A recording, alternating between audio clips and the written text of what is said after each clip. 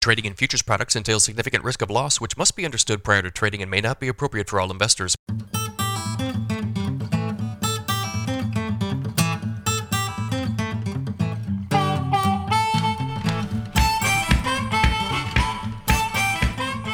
Good morning, everybody. We've got a higher trade in the grain markets here on Monday. It is 5:58 a.m. Central Time as I speak here. May corn futures up 9.5 cents at 7.44.5. December corn up 7 at 6.95. May soybeans up 12 cents at 15.94 3/4. November beans up 11 1/4 at 14.18. May Chicago wheat up 9.5 at 9.94. May Kansas City wheat up 11 cents at 10.24. May spring wheat is up 11.5 at 10.76 3/4. If you guys are listening on the podcast, appreciate it, guys. Leave me a rating or review on that Apple app in particular. If you are watching on YouTube, my goal is to hit 5,000 subscribers on YouTube. We're up to 4,600 as of this past weekend. So hit that subscribe button, like these videos, leave me a comment. All of those things would help me to grow this channel. If you need some additional assistance from me, guys, go to my website. It is www.standardgrain.com. Check out my premium subscription service. You get my morning emails, all my grain marketing recommendations, a ton of weather info, daily subscriber-only videos. I do a video just for my subscribers, premium subscribers, every single day. I did one on Friday where I went through the corn and soybean balance sheets, and I plugged in last week's acreage numbers from USDA, ran through a number of different scenarios when it comes to yield, demand, and price implications. So if you guys are interested in that sort of content, you want to see this video, sign up for that premium deal today. I will send it out to you. Ukraine has reportedly regained control of the capital of Kiev. This was a quote from Ukraine's deputy defense minister. The whole Kiev region is liberated from the invader. Ukraine claims that about 18,000 Russian troops had been killed since the start of the war.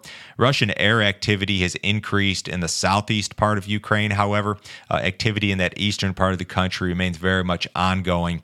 Apparently, there will be some additional video calls potentially between the two countries as early as today, even as Ukraine accuses Russia of carrying out atrocities in towns across northern Ukraine. So we've heard a lot regarding, war crimes, things along those lines, crimes against humanity, all sorts of nasty stuff. But in any case, they may talk here again today.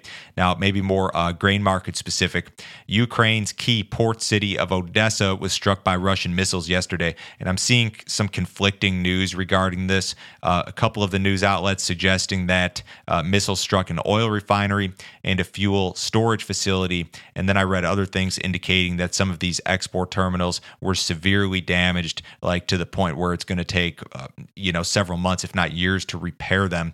Britain's defense minister said that Russia is strategically blockading the Black Sea and Sea of Azov in order to prevent Ukraine from rearming. Reuters reported over the weekend that Ukraine's railways are backlogged with grain on the country's western border. So grain traders or exporters in Ukraine are attempting to, seek alternatives when it comes to exports because they can't use the Black Sea ports. So they're trying to use rail. It's not going extremely well, I don't think.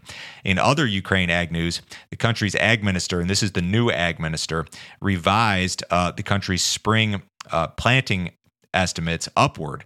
13.4 million hectares. That's only a decline of 20% in regard to spring acreage is what he's projecting. Last month, the former ag minister said only 7 million hectares. So he thought we were going to decline by, more than half. And now the new ag minister says you're going to decline by 20%. I'm not sure exactly where this will end up. There was no breakdown given regarding expected acreage and what the rotation will be, any of that sort of stuff. So still some unknowns there. Large money managers continue to hold heavy net long positions in the row crop markets. CFTC had its weekly commitment of traders report out on Friday. Funds reduced their net long or net length in the corn, soybean, and wheat markets slightly in the week ending last Tuesday. But this, of course, has all changed since the report was out Thursday last week. But as of March 28th, large money managers were net long 342,000 contracts of corn, 151,000 contracts of soybeans, and 20,000 contracts of SRW wheat. Those are historically pretty hefty net long positions in the row crops, definitely more modest in regard to the SRW wheat market.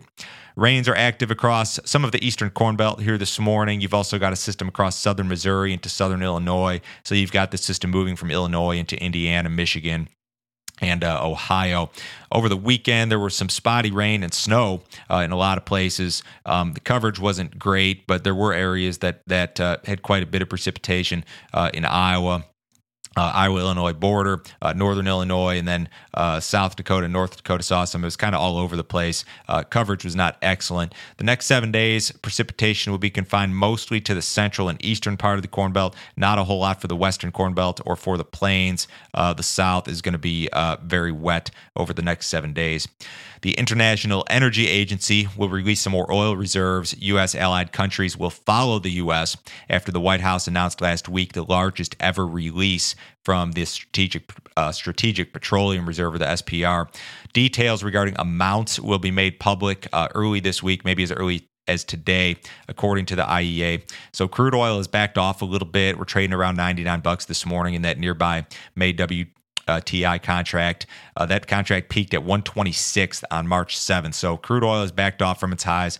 National average gas price fell to $4.19 a gallon yesterday, according to AAA. It peaked in the 430s just last month.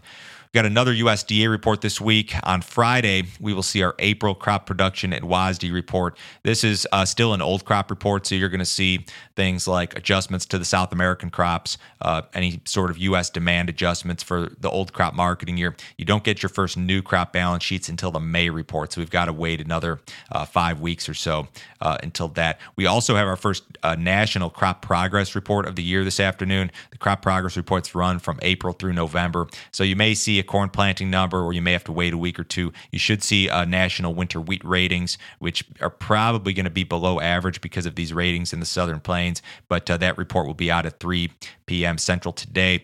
We had a flash sale of old crop corn on Friday. Unknown Destinations bought 136,000 metric tons, about 5 million bushels of old crop U.S. corn. That's got to be delivered before August 31st, of course, when the marketing year ends. The cattle market was mostly lower on Friday. Cash was mostly 138, a little bit up to 140. See what develops here today. In the outside markets, the U.S. dollar is higher. Stocks are mixed. Bonds off a little bit. Gold's up $10.